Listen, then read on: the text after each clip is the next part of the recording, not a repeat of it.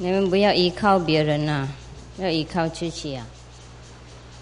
要研究师父的教理，还要自己用功打坐，要尽量帮助弘法的工作，尽量照顾你们自己的责任，这样就好了。然后自然啊，你们会成功。不过诚信是很重要。做这些工作为了要诚心要做，不是为了人家勉强。你们每一个人都要变成一个工具才好，不是靠师父靠出家人。所谓求师父就是在那边求啊，不用去找我本人，听懂吗？既然已经知道师父无所不在啊，去找本人干什么呢？等你们找我，那个两个人已经没命了，这么笨。那个时候不是去找师父的时候，听懂？而且相信里面的师父帮忙，这样才快。即使师父有神通的话，那你们耽误时间也是很麻烦啊，是吗？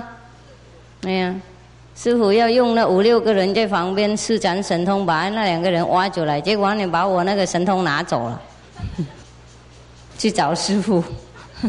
哎呀，上一次师父有告诉你们一个故事，有没有？那个人他每天祈祷上帝赐给他从天上掉下来的那个宝藏，有没有？然后有一次他就去在田里面散步，看到一个湖里面，那个湖里面满满黄金啊，然后他说：这个不算什么，我是祈求从天上掉下来的宝藏的，这个是从地而出，我不要了。你们了解吗？不要那么愚蠢嘛！天上不应该依照我们那种想法来做我们的事情，是不是？你要求一个宝藏，不管他用什么办法送给你就好了。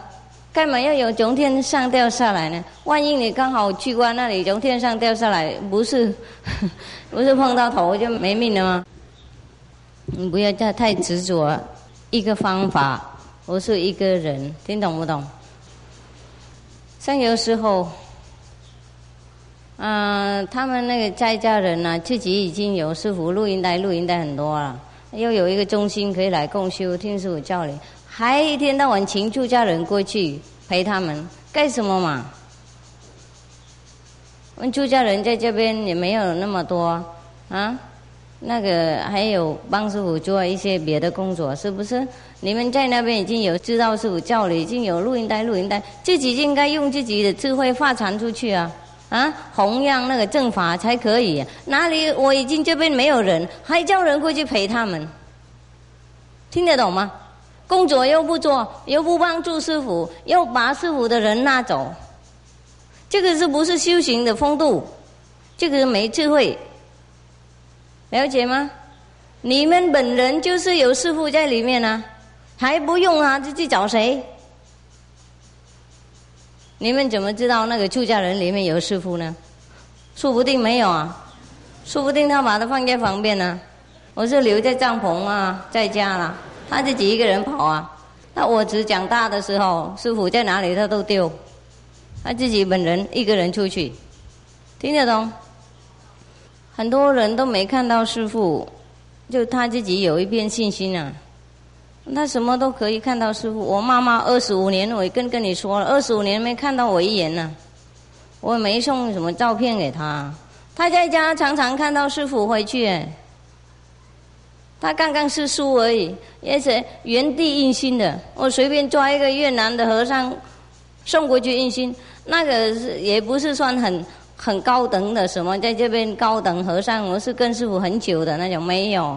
因为越南人出家那个时候很小，那住这边更小，所以我随便抓一个，叫他回去给他传法，这样子替师父传法。他常常看到师父几乎每天都看到师父化身。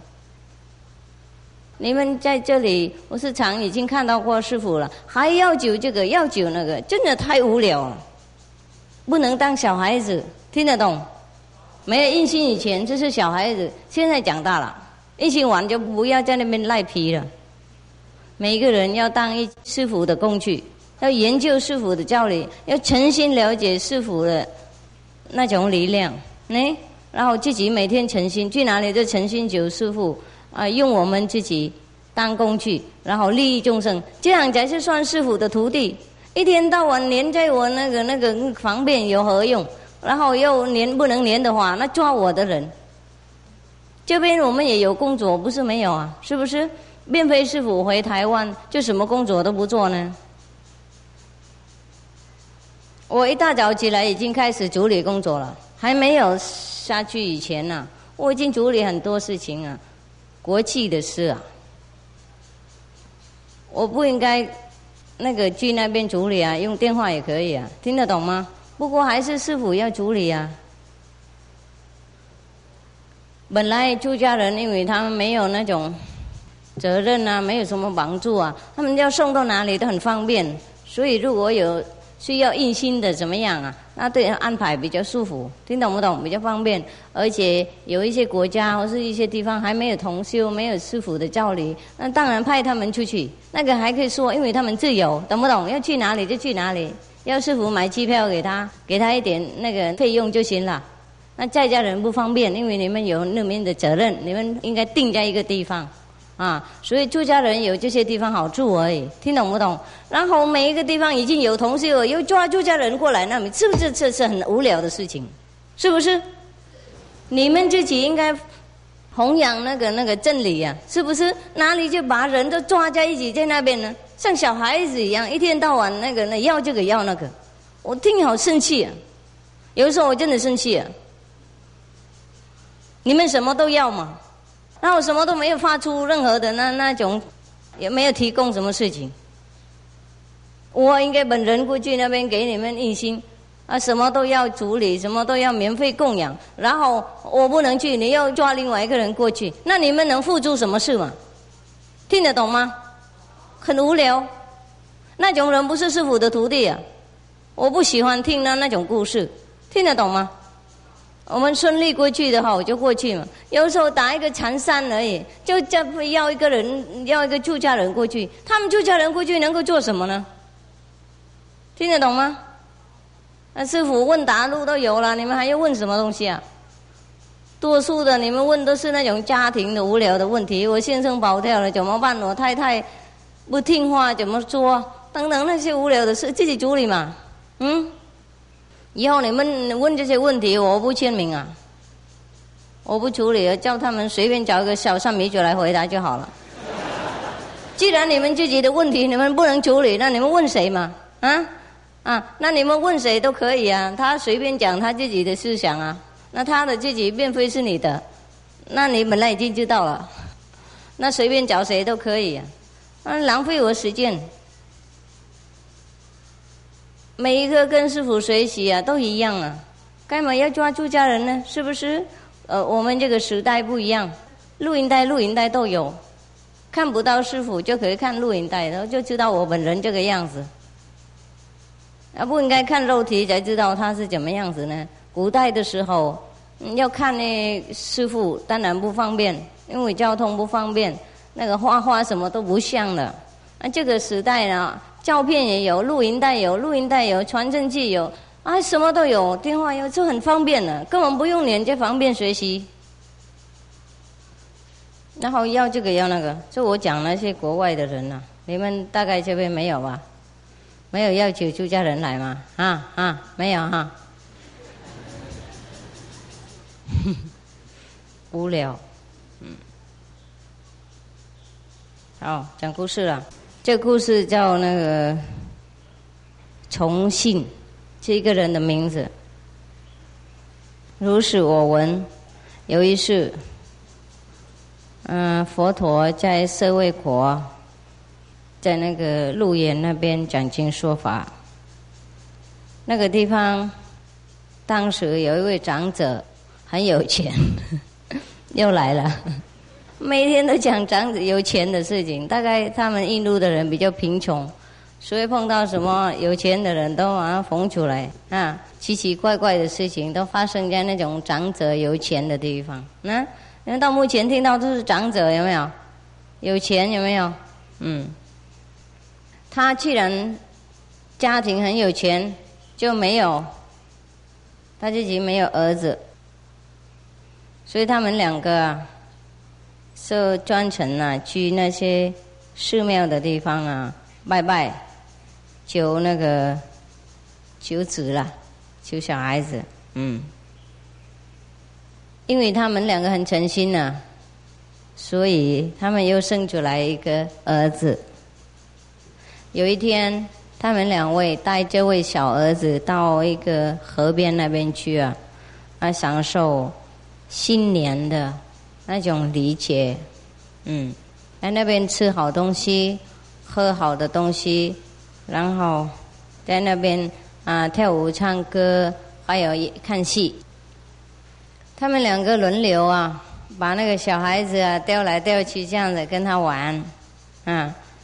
就他的妈妈那个把小孩子跳来跳去的时候，不小心把他掉在河里面去了。你看玩到这个样子。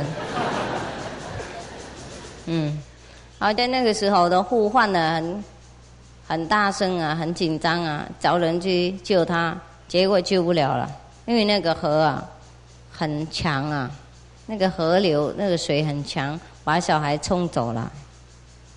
他们两个昏倒好久以后才清醒。在这个河的下游有一个小村，那个村也有一个家庭啊，很富有，就没有小孩子。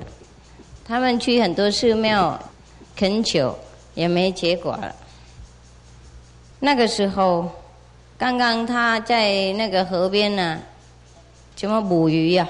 捕鱼就捕到一条鱼很大，带回去，就把他那个肚子开了，结果看到一个小孩子被吞在里面，还活的啊！当然两个很高兴啊，把小孩子拿出来洗干干净净的那个鱼的味道，然后不是他本人啊，就是他派那个佣人出去捕鱼的。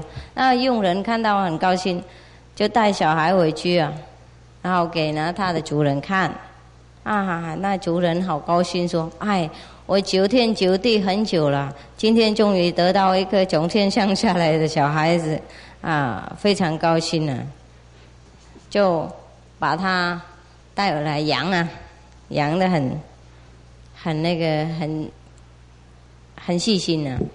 那个上游那个长者啊，都听人说下游有一个人捡到那个被鱼吞进去的小孩子，还是活的，或许是他们的小孩子吧。他们两个就跑下去看，果然认得出来，那个就是他的儿子。他们就说：“你不知道啊，这个是我的小孩啊。那天呢，我们跟他玩不小心把他掉进河里面去。那么福德那么大，才得到你们救他的命。那个，请你们给我们赎回来啊，多少钱都没关系。”那两位另外一个下游那个长者就说：“哪里？我们已经诚心祈求好久啊，今天天上才赐给我们这个小孩子，哪里是你的？哪里能够卖给你啊？多少都不卖了，我们一定要养他，就是我们求得到的。”哇呀，一个小孩子2家求，真的麻烦。大概天上没有别的小孩子，送一个给2个，2家2分就分了。他们说，那另外一个长者说：“我们爱这个小孩啊，爱到比自己还要多了。那个他走了以后，我们就两个都像死人一样啊。现在你要多少，我们都赎回来，分给你一半财产，我们也甘心呐。然后两个人说：“你说了奇怪的事情啊，我怎么知道？就是你是小孩子，我们祈求都得到从那个什么鱼的肚子跑出来，你不要说奇怪的事情，我看你们回去了啦。”啊，那他们两个分来分去这个样子哈。那个争分很久这样的，然后没办法解决这个问题，就带到那个国王那边去了啊，要求他替他们那个怎么样审判呐？上有那个长者说：“奏陛下，我们那一天啊，跟小孩子就是我的小孩子啊，请你明察。”啊，另外一个说：“奏陛下，我这个小孩子是啊，天上赐给我的，因为他从那个鱼的肚子刨出来的，因为我们那个很久了，就不是他们的。”然后那个国王就说：“啊，只有一个小孩子，哦，你们两家都认得他，那我不晓得谁是对的。现在你们听着。你们两家了都养这个小孩子，一起养，然后他变成你们两家的孩子，然后两家就那个共享他们两个的那个家庭的财产和两位太太啊，太好了，很高兴啊，每天过得快快乐乐。因为有一天他有事情应该去别的国家办事。回来的时候，好像大因缘承受，碰到佛陀，那个时候教化他们啊。他看到佛陀那个时候，就感觉到他位移不可思议啊，然后四周都是光芒啊，非常尊严啊，还有看到很多他的徒弟啊。在旁边呢，非常尊重啊，然后很多人民都跟着他学习，大家都非常尊重他，尊重佛陀了。他也到那个讲经那个会场那边去顶礼佛，然后坐在旁边听他说法，感觉到像一个枯树啊，碰到下大雨的一样啊，那个叶子啊什么都会再冒生出来，他好高兴，法喜充满，他就回去。他回家的时候感觉到心情很快乐，忽然间下定决心要出家。其实他们两位那个家长啊，长者的家呢非常有钱啊，荣华富贵不小。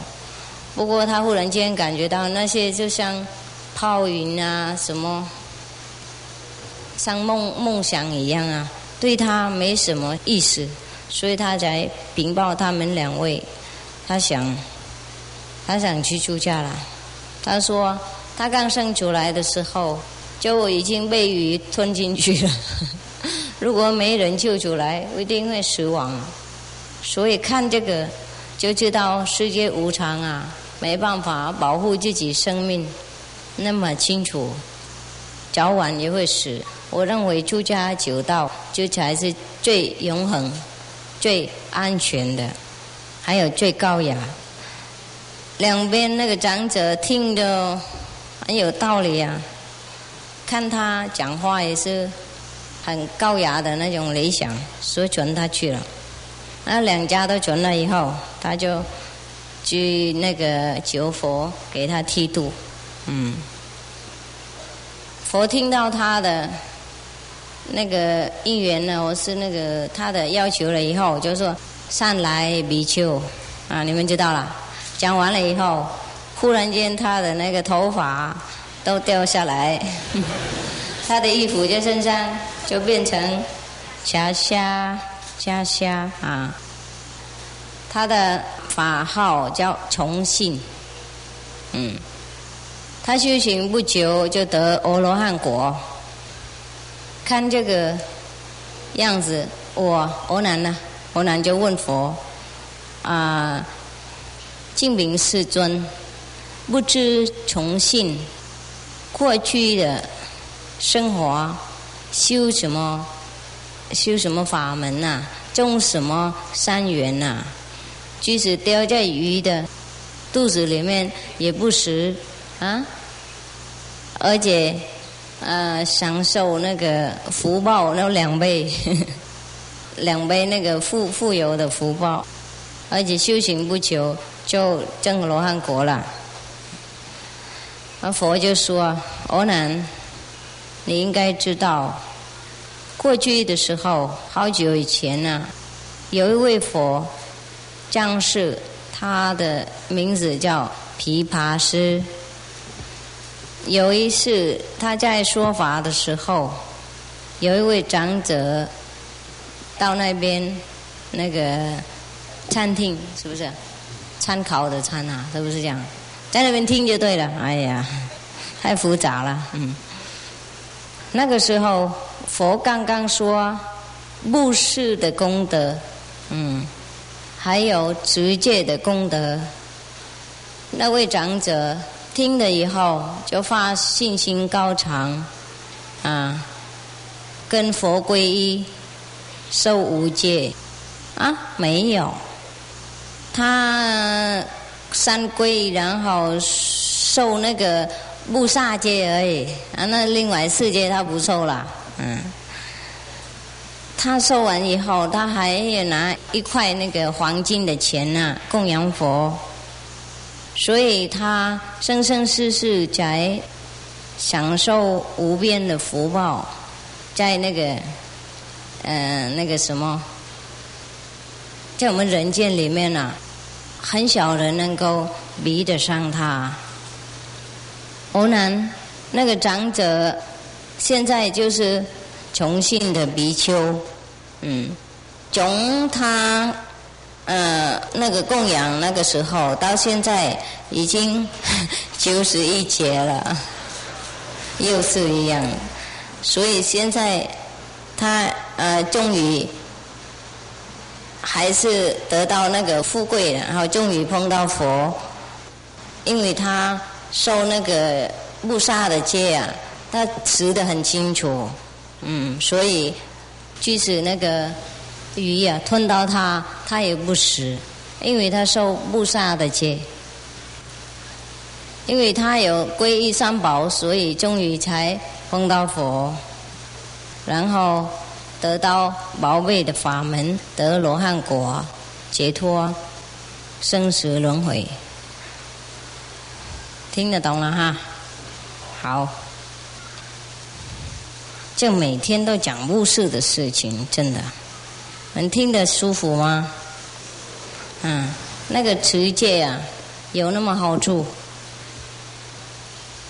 不过你们看布施持戒还是3戒以内的一种品质，也会得到3戒以内的福报而已。所以师父教你们是无上法，不管你们布施不布施，听懂吗？你们还可以上去，因为这个无上法它力量不可思议，它也可以改变法律，即使它不马上把全部改掉，不过还是最后一次，然后后来就不让我们再回来了。有一些人他就念师父名号而已，也会解脱。有时候他诚信的话，他的那个亲戚朋友也会一起解脱。为什么呢？因为我们有无上法，这个无上法不是像3界以内的福报可以轮来回去，为了要享受那些因果，这个是超3界的力量，所以他一直拉我们上去。不管我们在这里还有什么事情，因为事情也照别人办了，没关系了。我们家人很多，你们不在也不会缺少什么，我们可以派别人去做。3界以内好多人跟你们同样的因果、同样的业障是很多，可以叫他们代替。像我们工作有时候有很多人啊当医生啊，是不是这个医生不在，我们找别的医生来替代，就是这样子，不会缺少什么了。不过念师父的名号就看他有没有诚心啊，听懂吗？他诚心的话，那很多人也会受到利益。如果他诚信不够，有他一个人，所以比较不把握。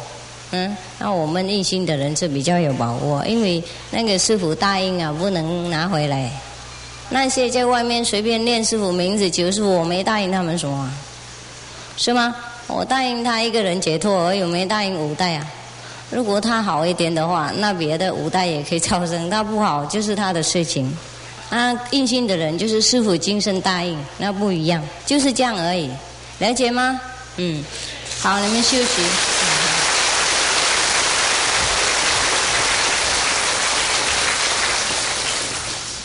不过你们自己替师父答应的，跟师父答应的事情也要做哦，听得懂？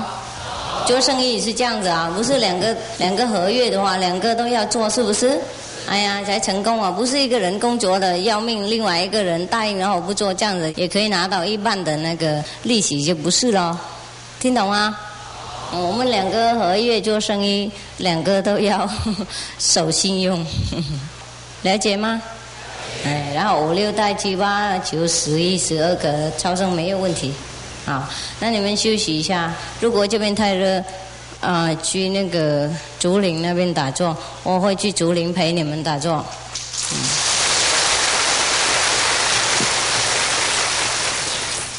我顺便感谢你们最近拥护那些难民的事情，你们这种热忱啊，为他牺牲啊，师父是很感动啊。我也很明白，你们帮助别人不是为了要得到福报了，是不是？因为已经知道了这个不需要，是吗？这样子的话，那帮助别人才更有意思，才是真正的帮助啊。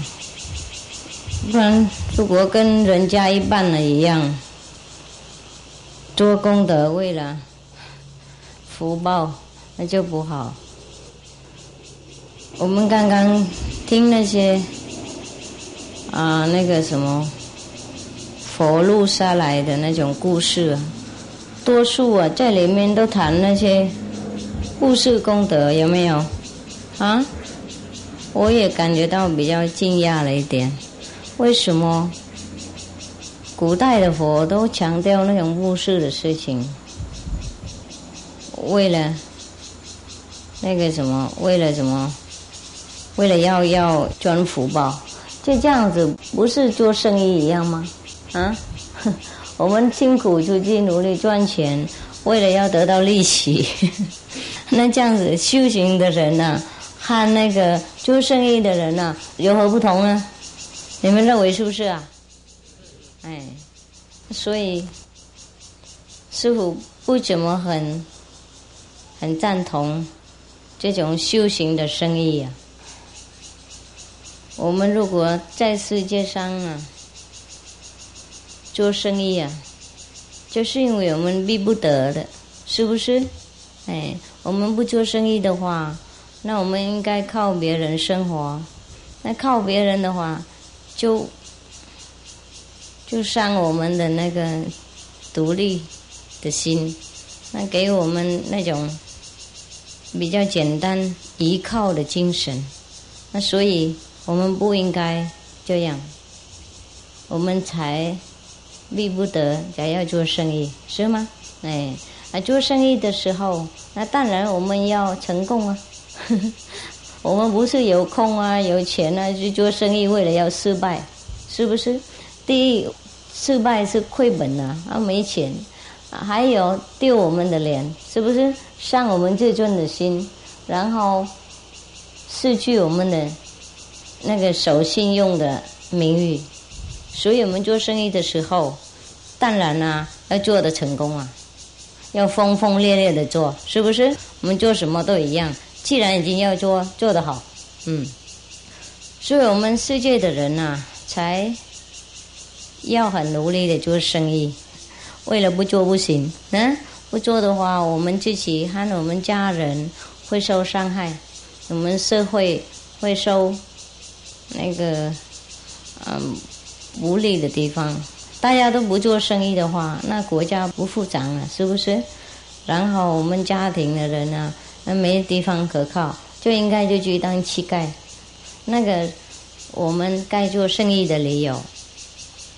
不过我们修行的人呢，如果还贪那种物质的福报的话，布施什么东西为了要得回报，那就我想不如那些做生意的人啊，还比不上他们，还比不了了，还不能比他们呢。因为他们做生意的人就是为了逼不得，是不是？为了责任，为了在社会上不做不行，为了照顾自己，照顾家人，为了帮助国家和我们的世界，所以他们在做。那个他们有理由，是不是？因为我们那种修行的人啊，还贪功德啊，贪福报啊，为了要人天3界以内的福德，才布施。他布施一点点1-2块钱，然后要很多回来。听那些佛啊，要广告啊，哎呀，不是1块黄金而已，91劫啊，享受福报。像这个样子，谁不要呢？是不是？不过我们修行的人啊，如果掉在那种陷阱里面啊，就不好了，是不是？我们就没办法4大皆空。师父已经说过好久，既然你们看起来是像在家人一样啊，不过精神啊，应该像出家人才是算修行的人，懂不懂？出家人是什么意思呢？是一个人他不留恋尘间的功德，他不留恋名誉，他不留恋世界的财产和任何的利益，他做事为了要做，为了该做他做，这样子就是算出家人了，懂不懂师父意思？不然的话，如果我们论世上出家人是什么都不做，把他头剃光光，叫那个破破烂烂那个乞丐的那一半的家下的话，那这样子的话，那多数的出家人就不上出家人了，了解吗？如果每个人都是这样子，把他头剃光光，然后穿衣服这样子就亮来亮去，整天念咒那社会怎么办呢？是不是？然后那些不修行的人啊，他们来怎么办呢？你们做生意，世界的人做生意啊，是你们有自己责任嘛？我们出家人即使出家还是负责任呢，是不是一样吗？是不是？每个人做不同的工作而已，所以不应该执着那个外表啊，然后认为出家人才应该这样，在家人不应该那样。出家在家看你们自己的心啊，看你们自己做有谁对谁有什么利益，有什么功德，那个就算出家人，听懂不懂？那不是穿衣服的重要。所以我最近不想穿出家衣服啊，你们有没有了解这个道理啊？了解不了解？怎么不讲话呢？因为出家相啊，不是在衣服外面呢，什么都不属于出家人了。因为我们那个主人啊，他从来没出家过，他从来没犯过戒，他从来没做什么不对的地方，听懂不懂？这何必出家，何必受戒，何必做什么事情嘛？了解那个以后啊，任何的形象啊，都跟我们没有任何关系，连那个身体也不是我们呢，还有谁出家呢？听懂吗？我们每天来来去去，要进来就进来，要出去就出去，这个身体就像一个厕所一般而已。对不起，我们需要的时候就进来，不需要就出去，还把那个厕所剃度吗？把它装袈裟出来吗？然后就认为那个就是出家吗？了解师父意思吗？一个厕所就是一个厕所，不管你装潢怎么样，但是是那个用处而已。所以我要被骗，世界的人啊，多数的不懂，被那种东西骗了，绑得很紧啊。我以前也被绑啊，所以才想去出家啊，听懂吗？我还没结婚以前想去出家，还好被我先生挡了2年呢，佛菩萨派他来挡我，然后我才慢了出家。慢了出家好做哎，不然我2年以前已经出家了，就没有结婚，懂不懂？没有结婚就出家完了以后，就在寺庙里面呢顾哪一个位置，然后在那边高高干干，整天这个样子嘛啊，然后就替主持，替那个住持啊，该寺庙起来啊，去托钵啊、化缘啊，讲那种经典的话，然后什么都不知道了啊！你们今天也没有这一天啊，我也没有今天碰到你们，没有今天负这个责任，做这个生意，因为多数的出家的人，出家完以后，连别的寺庙也不能跑，你们知道不知道？啊，哎，连寺庙互相也不能乱跑啊，你们的师父不会允许你们乱跑。然后你在那边还有很多经典要学，还有很多楞严咒也要背，大悲咒什么一大堆的咒，然后经典什么都在那边搞那些物质的方面而已，然后忙啊，没办法出去了。因为我跟我先生结婚以后，才有机会碰到这个人，那个人他才跟我讲那些喜马拉雅的大师的事情，从来没听过的那种。以前那些就听阿弥陀佛，每天高高干干，然后拜来拜去这个样子而已啊。然后如果出家的话，又更糟糕，就是因为碰到我先生，跟他结婚以后，我在做很多事情啊，又更认识很多人啊，很多那些不去寺庙的那些人啊，很多那些所谓的开悟的人啊，他才跟我就说一些别的事情，给我别的路可以走，听懂不懂？不然一出家完以后就定在那边了，然后忙那些寺庙的事情，然后一个桩头一个桩头盖上去，这样那有何用？我今天就没有这日了，就不会来台湾做这些事，不会碰到你们，不会碰到名师，不会开悟啊，或是开悟一点点这样子，不会开很多啊，懂吗？不过大概我的命是不是当你哭了？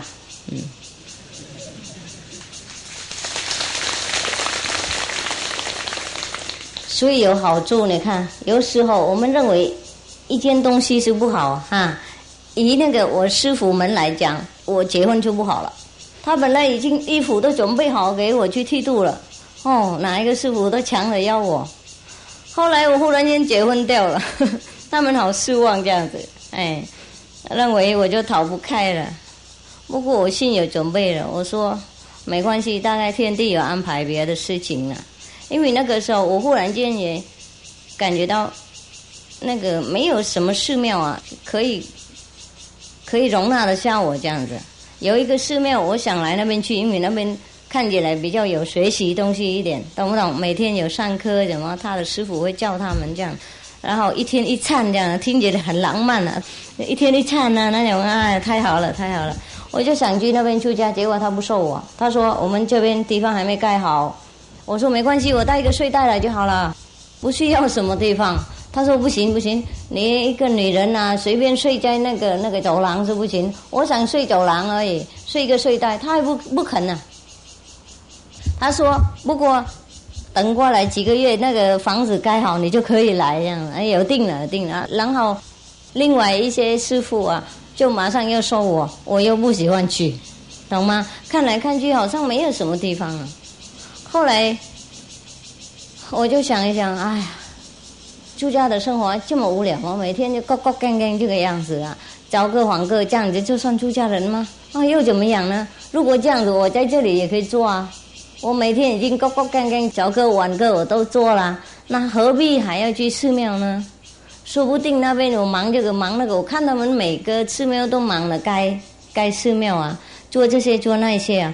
我说不定来那边能够修行什么，然后我去打听啊，他们寺庙里面都有什么状况啊。有时候我都听到那些不好的东西，都是里面真真杂杂、争争夺夺什么，听懂不懂？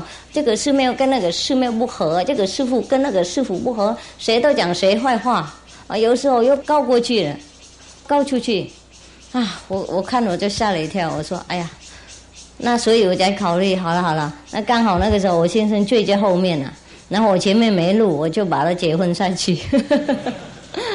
还好结婚完了以后，然后我才碰到这种人，那种比较开悟的人呢，不喜欢去寺庙那些人啊，听懂不懂？他们开悟，然后不管去寺庙啊，像你们现在一样啊，你们寺庙就不想去了，是不是？要去就去，不去没关系，根本心不在那里啊，不在意嘛，是不是？好，然后就跟他结婚完了以后，就每天这样做事嘛，然后我读书啊，读得很好。所以我先生说：“你们为什么不叫别人煮啊？”啊，他就鼓励我这个样子，然后我就把那个什么载夫啊，都写下去了，然后到大学那边叫一些人读书。我的那个班的马上客满的，马上客满，没位置啊。还有最后一个人，他就想报名进去，哎，那边不行。不能进去啊，办客满了，多少个人就有位置，没办法再进去。那个人他就特别打电话来跟我说：“拜托，我要叫他。”然后我说：“你为什么那么急啊？”他说：“他一定要学那个东方的竹书，因为很好吃。他是德国人。”然后我说：“你也不知道好不好？你这么急干什么呢？”他说：“哎呀，我一定要学啊。”然后他说：“好，那不然你先来我家，我特别教你几招就好了。”啊，你就不用再说了啊，因为那个大学的人说，除非我自己本人允许啊，他那个人不能报名进去，因为已经满了，啊，就老师说 OK 是没问题的，他还特别打电话问我嘛，然后问了就顺便，他说他吃素很久了，他有修行啊，我才对他有兴趣，我说好，那既然是这样，你来我家吃一个饭再说，啊，就这样约人家。然后他就跑到我家来，然后拿很多那种喜马拉雅山书那些给我看，然后我们谈了好半天这样，谈到天黑啊，谈到那个很晚呢晚上啊，然后呢他才介绍一些别的那种修行的方法给我听，那些教外别传那些方法啊，在寺庙找不到，在佛教经典也找不到，在天主教里面也找不到，在任何宗教都找不到，听得懂吗？所以只有他来啊，我才找到那些。啊，然后我才知道啊，哪里有别的师父啊，他们怎么样神通广大，他们不可思议等等等，啊，我才有兴趣才知道，从那个时候我才开始要找，听懂吗？来找别的，不要往寺庙找的意思，因为我以前已经不怎么满足了，就不知道往哪里找啊。所以你们看啊，其实有以世界看法来讲啊，我忽然间把那个出家的理想丢掉，为了要结婚，看起来比较不好，是不是？不过很好啊，如果没有结婚，我就不去叫那个人家读书啊，然后我不会碰到这个人呢，听懂吗？然后我不会去印度找名师啊，然后我不会开悟啊，不会教导你们呢，了解吗？所以有时候我相信有命哦，我相信有那个命，我命也要当名师的，挡也挡不了啊。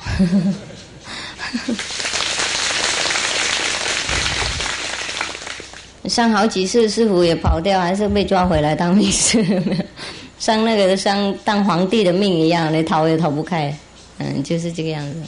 所以有时候啊，就是这个样子啊，我们不知道天命啊，我们在抱怨啊，有什么情况对我们不好，那个情况对我们不好，事实上说不定对我们好，所以师父才说我们自己负我们的责任，用功修行，尽量传播那个我们的真理就好了。任何事情额外发生的话，我们只能够顺其自然这样做，不应该抱怨那么多。我们当然有祈祷啊，如果情况不好，我们当然会祈祷是上帝帮我们忙，那个超过这个难过。不过如果他不帮我们忙，我们就应该知道这个是我们要承受的，懂不懂？因为当来对我们有什么好处？我那个时候啊，结婚完以后心里闷闷不乐啊。既然我先生对我万分的那个照顾啊，非常好的一个人啊。不过我感觉到好像我不是走那个结婚的路的，我不是在那边的人啊，所以感觉到闷闷啊。每天写诗啊，怪上帝不好，怪佛不救我啊。我本来想要出家，怎么拉我的家庭里面来？那种抱怨的心态。不过后来才知道，原来他是对我好。像以前我学开车的时候啊，考试2次都通不过，每一次考试以前我都求那个耶稣基督帮忙。那个后，你们为什么笑呢？去听过了？不是？对啊，不是啦，因为那个时候耶稣基督对我很流行啊。有一阵子我是拜佛菩萨，那一阵子在德国没有佛菩萨寺庙，我就去拜耶稣嘛。我认为他们都一样，所以刚好那个时候耶稣基督很流行啊。我带那个十字架这样这么大，在前面这样子，去哪里都带这么大这样子，然后去寺庙唱歌啊，做什么都很认真啊。所以每一次考试以前要求耶稣基督帮忙啊，那个每一次就去谁开车，我也要求他帮忙。越求那个教练的那老师越骂我，骂得好惨好惨啊，骂我都笨着笨手，不知道应该怎么做了。然后我去考试的时候，每一次都求耶稣基督帮忙，求他马上就考不过了，每次求他都考不过。原来啊，他知道我脾气不好啊。如果让我开车的话，恐怕生命难保。还有别的人生命难保。我以前啊，要学开车是什么目的呢？不单纯啊，就想乱跑。我想，如果我心情很闷的时候，不想留在家的时候，我就把他行李放在车上，然后我一个人这样开跑。就目的不单纯。所以。所以他也知道，也许以后我也有很多徒弟啊。如果像这种心情啊，每一次发脾气不想留就开车跑的话，怕你们追不上。所以2次考试2次都通不过啊！我认真的学呢，花好多钱很多时间忍耐那个教练师那个骂得很惨啊，骂得无路的呢。我骂你们不算什么啊，我才骂1次而已。而且也不是每个人都骂他那个人啊，每一秒每一分一上车都骂到刹车为止。不晓得做什么他也骂，他一直在那边说你这个啊，我没办法开啊，你怎么样？你一直开左开右，没有什么他也要骂起来。好，我忍耐到这个样子，考2次还考不过，我准备考第3次就有别的事情发生了，就不考了。所以那个时候我怪那个耶稣基督啊。我求他那么诚恳啊，他不让我考过。不过现在才知道啊，我开车不这么好。我现在有那么多人想要开我车，我那个时候开车干什么？是不是？现在有很多谁都愿意开师父的车，他知道了。不过那个时候没告诉我，让我那个抱怨好久这样。现在才知道，有人替我开车才好，我干嘛要自己开啊？不过后来，因为我自己那个时候很喜欢那个开车嘛，所以现在耶稣基督还赏我一部小车给我自己开。我抱怨好几年了。不过开这部车跑不掉了，跑不快了，谁都可以追得上，没问题啊。我就告诉你们这些事情啊，让你们多安分一点。我做错很多事啊。不过那些是我的功课嘛，然后我就传法给你们了，所以你们安分一点。如果有时候事情发生不如我们的愿的话，那说不定对我们不好，说不定以后上帝还要想我们更大的东西，或是给我们更重的责任，或是给我们更高的地位。他并非要拉我们下来，或是要处罚我们怎么样。说不定啊。像今天你们听那个故事有没有？那个小孩子刚生出来，在富有的人家，好像那种得宠的小孩子啊，求得很久才生得出来，一生出来没有多久就掉进海河里面去了，然后被那个什么鱼吞进去，看起来是很严重，是不是？结果等一下他又得到另外一个财产，2倍富有，听懂不懂？所以有时候我们看不远了，认为天地安排不公平，事实上我们慢慢来看。好，现在大家下去了。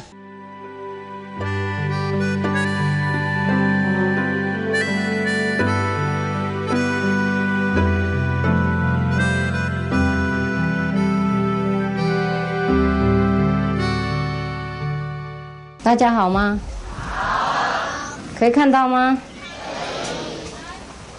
？OK， 这个故事我也没看过，随便念给你们听啊。有一个人啊，非常有道心，有一个非常有道心的人，他有一块田地啊，在他块田地里面有一棵很大的菩提树，每一个过路的人啊，都喜欢坐在这棵树下面乘凉休息。不过还没到这棵树以前啊，他们当然经过他这块田啊，然后把他那些田地种的农物啊，把它摘得一塌糊涂，为了要那个跑到那棵树那边乘凉了。所以他想，最好还是我把那棵树斩了，砍下去了。他跟他的太太这样说啊，不然的话，我们呢那个农物啊，全部都被破坏了，我们就没东西吃了。然后他太太说，你要怎么做你就怎么做。所以那个很有道心的人啊，很相信上帝那个人，他就拿一个怎么样叫什么锄头啊？不是啊，斧头啊，然后去那边啊，想把那棵树啊砍掉。他还没有开始多久啊，还要开始而已，刚要开始而已。啊，也看到一个鬼呀、是不是一个鬼？叫什么？啊，一位鬼呀、一条鬼。啊，一只鬼，啊，一个鬼。好了，我讲还是对的。看到一个鬼的样子，就从那个树啊跳出来，然后就说，如果你不砍这棵树的话，我每天会给你1块钱，黄金的钱。然后那个有道心的人就说 no， 然后那个鬼就说，那给你3块了，讨价还价啊。然后那个农夫啊，有道心的农夫，他就丢着斧头在那边，然后自己回去了，大概同意了吧？啊，这里没讲同意啊，不过好像就这样。早上的时候，他就回来那棵树旁边啊，就看到3块钱啊，果然在那里。每天这个样子，每天一样的事情发生，每天他来那边收3块钱，然后就回去。到一天啊，到终于啊，他好多钱啊，他可以买到很多地，很多房子，好多财产啊，好多那个奴隶啊，佣人啊，然后没有人知道他钱从哪里来的。过了一阵时了以后，那个有道心那个农夫的小孩子开始往生啊，然后后来又他的奴隶工人也继续死下去了，忽然间他那个人啊，那个农夫有道心那个农夫就跟自己想，为什么这样子呢？会不会是我有做什么罪恶的事情才这样呢？他是在那边想。然后他跟他的太太啊，就跑到那棵树那边去，要收他那个每天那个什么钱啊。到那边的时候，看到很多人啊，有几个人啊，在那边好像玩什么东西啊，在那个乘凉那个地方玩东西，他们就跟他们一起玩，那2位夫妇跟他们一起玩完了以后啊，他们要找他们那个3块钱啊，就不见了，3块钱不见了。然后那个农夫啊，就想把那棵树砍掉，然后那个鬼啊，再跳出来就说，如果你没有跟他们玩那么辛苦的话，你会得到你3块钱哦，因为你现在也自己在上面乘凉啊，享受啊，又跟他们玩啊，那我想我不欠你任何东西啊。你自己享受就我的那个乘凉那个书啊，那个音音啊，那我为什么还要见你什么？我为什么还要给你东西呢？就跟别人不是一样的吗？他意思是这样子。然后那个人呢，还是继续把那个树砍下去了。然后那个鬼就说：“你如果把那个斧头啊再拉上来一次，我会杀你呀！”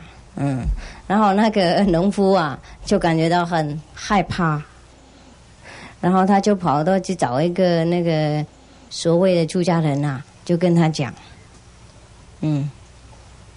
然后那个人啊，那个所谓的那个有出家的那个人，他是他们的出家人哈，而且有权利的那些了，就跟他说：“好，你现在回去啊，把你所有的那个财产啊，从那棵树得来那个钱呢。”买到那个财产全部卖掉，拿那个钱还给那个鬼呀，然后那个时候你就可以砍那棵树了，然后那个人就是这样这么做了，然后去那边砍那棵树，然后那个鬼呀再跑出来，说好了，我给你6块了，每一天6块了，行不行啊？不要砍树啦。然后那个人就说：“我现在什么都不想。”我不会听你的，你给我怎么样我都不听你的，我一定要砍呐！然后那个鬼呀就跑掉了，然后这个人把树砍下去，然后他就回去了。隔一年，那个农夫啊继续把他的田耕啊就耕田，在耕田的时候，他的那个农务啊就变成100倍这么多的。好多，收获很多。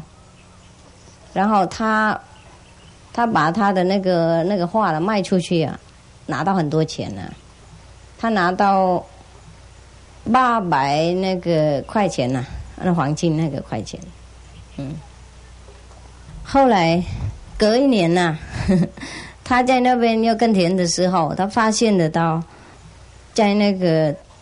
他那个什么那棵树下面啊，有一个很大的那个叫什么宝藏啊，很大的宝藏。当然他把它握起来，然后带回去，然后他就用得好了。他要把这个财产呢给大家看啊，因为他认为啊，如果我们相信上帝的话，上帝会想我们这样子。他就不用拿鬼的钱了，他也会很富有，这样比以前还要富有。大概以前那个鬼拿那个钱从下面送给他，原来也是上帝的钱而已，是不是？后来他看这个样子啊，为什么呢？他认为他不应该相信鬼嘛，懂不懂？他既然已经崇拜上帝了，他为什么还要崇拜鬼呢？是不是？给那个鬼在那边搞乱，所以他相信上帝以后，上帝还是会给他的，给他还有更多，意思是这样子。还要不要听啊？哇，好多哦！5点半了呢，不要走吗？没有关系。好，谁要走就先走哈。这故事不晓得有没有很好啊？就有这个故事比较短啊。这故事不是犹太的，另外一个国家，不晓得这个是什么，叫什么 ？In Prague 是 Yugoslavia， 中文怎么讲？南斯拉夫 ，OK， 在南斯拉夫有一个人还是犹太人，有一个犹太人，他的名字叫 Pious， 他买卖那种人家已经用过的衣服，知道吗？有一些人衣服用过了，就感觉到不流行了、不漂亮了、旧了、中古了，然后去卖给人家，人家就再卖给别人。他在做这种生意的，他的生意啊，不够给他们的家庭的保养他们家庭。不过有一个那个天主教的人啊，很有钱啊，又很高贵的一个人啊，帮助他。每一次都给他一点点那个辅助的钱就帮助他。不是每次啦，那个有节日的时候，他们那种很宗教的节日就布施给他一点，所以可以啦。每一次他收到什么礼物啊，从这个人来啊，他就非常高兴啊，非常感激啊。每一次他就感激上帝啊，在那边跪着拜上帝。然后那个高雅那个富翁呢，就在那边感觉到很惊讶这样子。他就问他啊，他就想了，这个人为什么感激上帝呢？啊，上帝没给他什么东西，这些都是我给的，他在那边拼命感激上帝，气死人。我就不给他，我现在不给他，看他上帝有没有给他什么东西，让他知道谁才是他的恩人这样子。他就不给了，决定了，从那一天不再给他任何东西。然后那个人再回去啊，跟他太太说啊，发生这些事情。然后他们两个坐在那边呢，也不晓得应该怎么做。忽然间呢，从他那个窗户啊，什么东西啊，就破进去啊，冲进去这样子。然后他们就跑过来看看啊，就看得到一个尸体，好恐怖！刚好那个时候没东西吃啊，然后缺少东西，又一个尸体掉进来，忽然间从窗户掉进来，他们在那边哭闹了，说：“哎呀，大概有一些人啊，想伤害我们啊，要说我们在这边杀人啊，再随便丢一个尸体在我们家里面去，他们认为这样有人要想伤害他们。不过他们在看得很清楚的时候。”才发现得到这个尸体就是一个猴子的尸体，不是人的。然后他们就松了一口气了，阿弥陀佛，这样子，就不危险了，我们现在只要给他埋葬就好了。所以他们来在那边就开始想要带他出去埋葬，结果从他的那个什么口啊，从那个猴子那个尸体的口啊，就吐出来好多黄金这样子。他们就非常非常惊讶了。然后他们就把那个猴子的尸体啊，把它打开，然后里面哇满满珍珠。他们就当然把那些东西啊卖出去，然后买他所需要的那个用品，还有很多，买完以后还有很多钱呢。那个时候他以前帮助他很富有的人啊，忽然间就感觉到罪恶感很严重怎么不给他，懂不懂？怎么不给他钱就说他还没对我们怎么样啊，然后就忽然间不给他钱，这样子就感觉到很痛苦罪恶就跑到那个贫穷的人那个门口要叫门那个贫家他跑出去，跑出去接他进来。他进来了以后，看他的家现在不一样什么好东西都有，很宝贝的东西很高雅的东西，很贵重的东西，都满满在他的家里面他就感觉到很震惊这样子。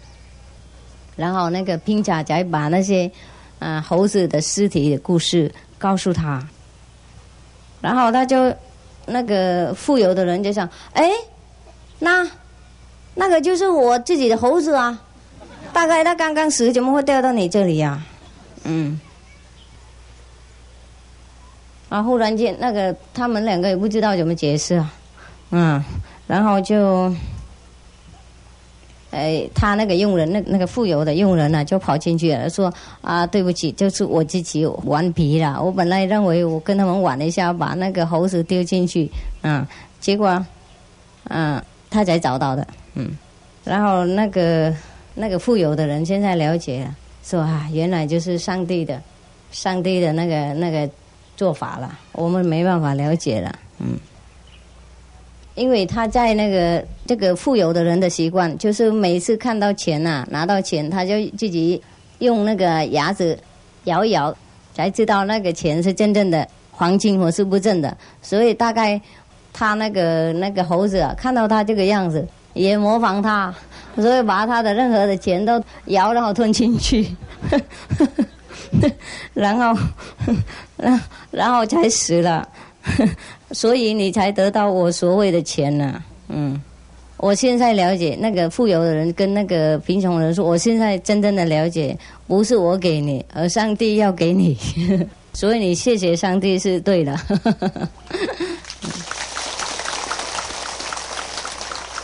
啊，不错啊，有修行的味道啊，好，那我已经告诉你们了，我们布施就不应该算我们布施嘛，就是这个意思啊。如果那个人啊不该得到这些东西的话，我们不管怎么好意也给不了，是不是？他的功德跟我们的好心应该一起配合，那个是第一的。第二，我已经跟你们说了，我们空手来空手去嘛，我们能够有什么东西所谓布施给人啊？所以布施给人，我们不应该骄慢嘛，这个有没有道理啊？哎呀，好，那同样啊，我已经也有说过，说不定我们那个因果以前是见他什么嘛，是不是？那现在回来还他而已，算什么布施？而且这几天呢，师父都有念那些佛教的那种因果的故事给你们听啊，你们都知道那些很有钱的长者哈，这生生世世为什么那么富有，都是因为过去有布施什么东西啊，刚好他布施很小，不过布施就对的人。他给那个佛嘛、菩萨嘛，那些大修行、大福报的人，所以他种了一点点，他得很多。所以我们对那些富有的人啊，也不应该有那种什么嫉妒的心，也不应该想抢他的东西。那谁给我们我们也不应该那么感激啊。大概是上帝的福报，上帝是给我们，或是我们以前呢，所谓上帝就是什么呢？就是我们自己那个智慧嘛。以前我们有用我们智慧做好事，有没有？我们现在得到我们智慧，想想我们那个东西，同样啊，那些所谓的难民或是什么啊，得到我们给他东西，说不定是我们给的，就是他的，本来就是他的，通过我们就还给他，就是这样子。我们替他保留到现在然后我们现在还给他，就是像我们这边要挖井啊，然后那个井的水就放到水塔上面，然后那个水塔就分配给那个我们厕所啊、浴室啊什么给大家用。那个水塔啊，那个水啊不应该是他的，他不应该认为是他的水，就是他保留在那边，为了要给我们用。我们挖那个井放水在那个水塔，为了要给我们自己用的。是不是？我们知道这个因，所以我们不会对那个果感觉到很惊讶我知道我自己挖井然后自己放钱在那边挖井用功的挖井，叫人来挖井，然后用功叫徒弟或者一起来盖那个水塔，有没有？水是我放的现在我用我就感激那个水塔吗？听懂师父意思吗？就是因为我们因果太长了，时间太长了。所以我们忘记，就是有关那个水塔的话，我们可以了解，因为我们现世有盖，我们知道那个因，我们知道那个果，就是有时候因果太久了，上一辈子或是好几辈子以前，我们就忘记，就是这样而已。所以我们活在这个世界得到什么不得到什么，都是有理由的，我们根本不要管那个，在那边想什么谁布施谁供养谁收什么恩惠如果想得清楚，有智慧的人就应该了解这个样子。如果我们不了解这个我们做什么都心都不安的。我们给人家东西，我们也黏着在那里，我给他东西他都不敢欺我，不晓得他还回报我什么，都是他积德到几年的，我们心就怀念那些事情如果我们受到人家的那个恩惠的话，我们也会感觉到感恩他，念念不忘那种然后我们就被他的业障拉拢过来听懂吗？我们想什么人我们就跟他沟通所以师父才说我们不用贪别人的东西，是这样。如果是真正的他自然得来的话，就是我们的，根本不用感激他，不过因为多数的世界的人啊不知道这些事情，所以他给我们什么东西啊，他念念不忘啊。他认为我们见他什么事情，以后他叫我们办事，我们不办的话就不方便了，就是这样。所以我们才免这些事情啊。免费这个东西啊，是他的，我们是知道不是他的，不过他不知道，所以最好我们不要那种世界的应酬来往啊，免了麻烦。免了以后吃了吞不下去，不能消化。听懂哈？好 ，OK。好，那时间已经很晚了，我们暂时分离了。下个礼拜再来哈。不要这样啊！谢谢大众的爱心啊！每个礼拜辛苦来看师父。不过我今天得到消息，就是我们苗栗天气最好了，所以你们选对的地方啊！我自己选的，这是上帝选的。对呀，因为你们知道我怎么买这块地吗？8点晚上啊，那边都没有，我们还没来这边以前呢，这边是一片荒原的，连一棵树这样也没有，就是草啊，然后鸡啊跑来跑去啊，羊啊，什么一个电灯也没有，我看不到什么是什么啊。人家要去买地要看地理啊，看地理的话早上啊或者是3更白日才可以看啊。我8点晚上你这边那个电灯也没有，那随便说啊这里到那里说啊好这样子好了。8点来看地，11点建业12点就买了，晚上啊，所以这个我也不管了，我说上帝安排就好了。那有受到佛菩萨指示，我才买下去。我根本不看什么地理，那个怎么看呢？8点晚上这边黑漆漆，怎么看？我们现在有电啊，什么有路灯，什么都有。以前根本没有，这边没人住啊。所以说，这是上帝安排啊。好，再见。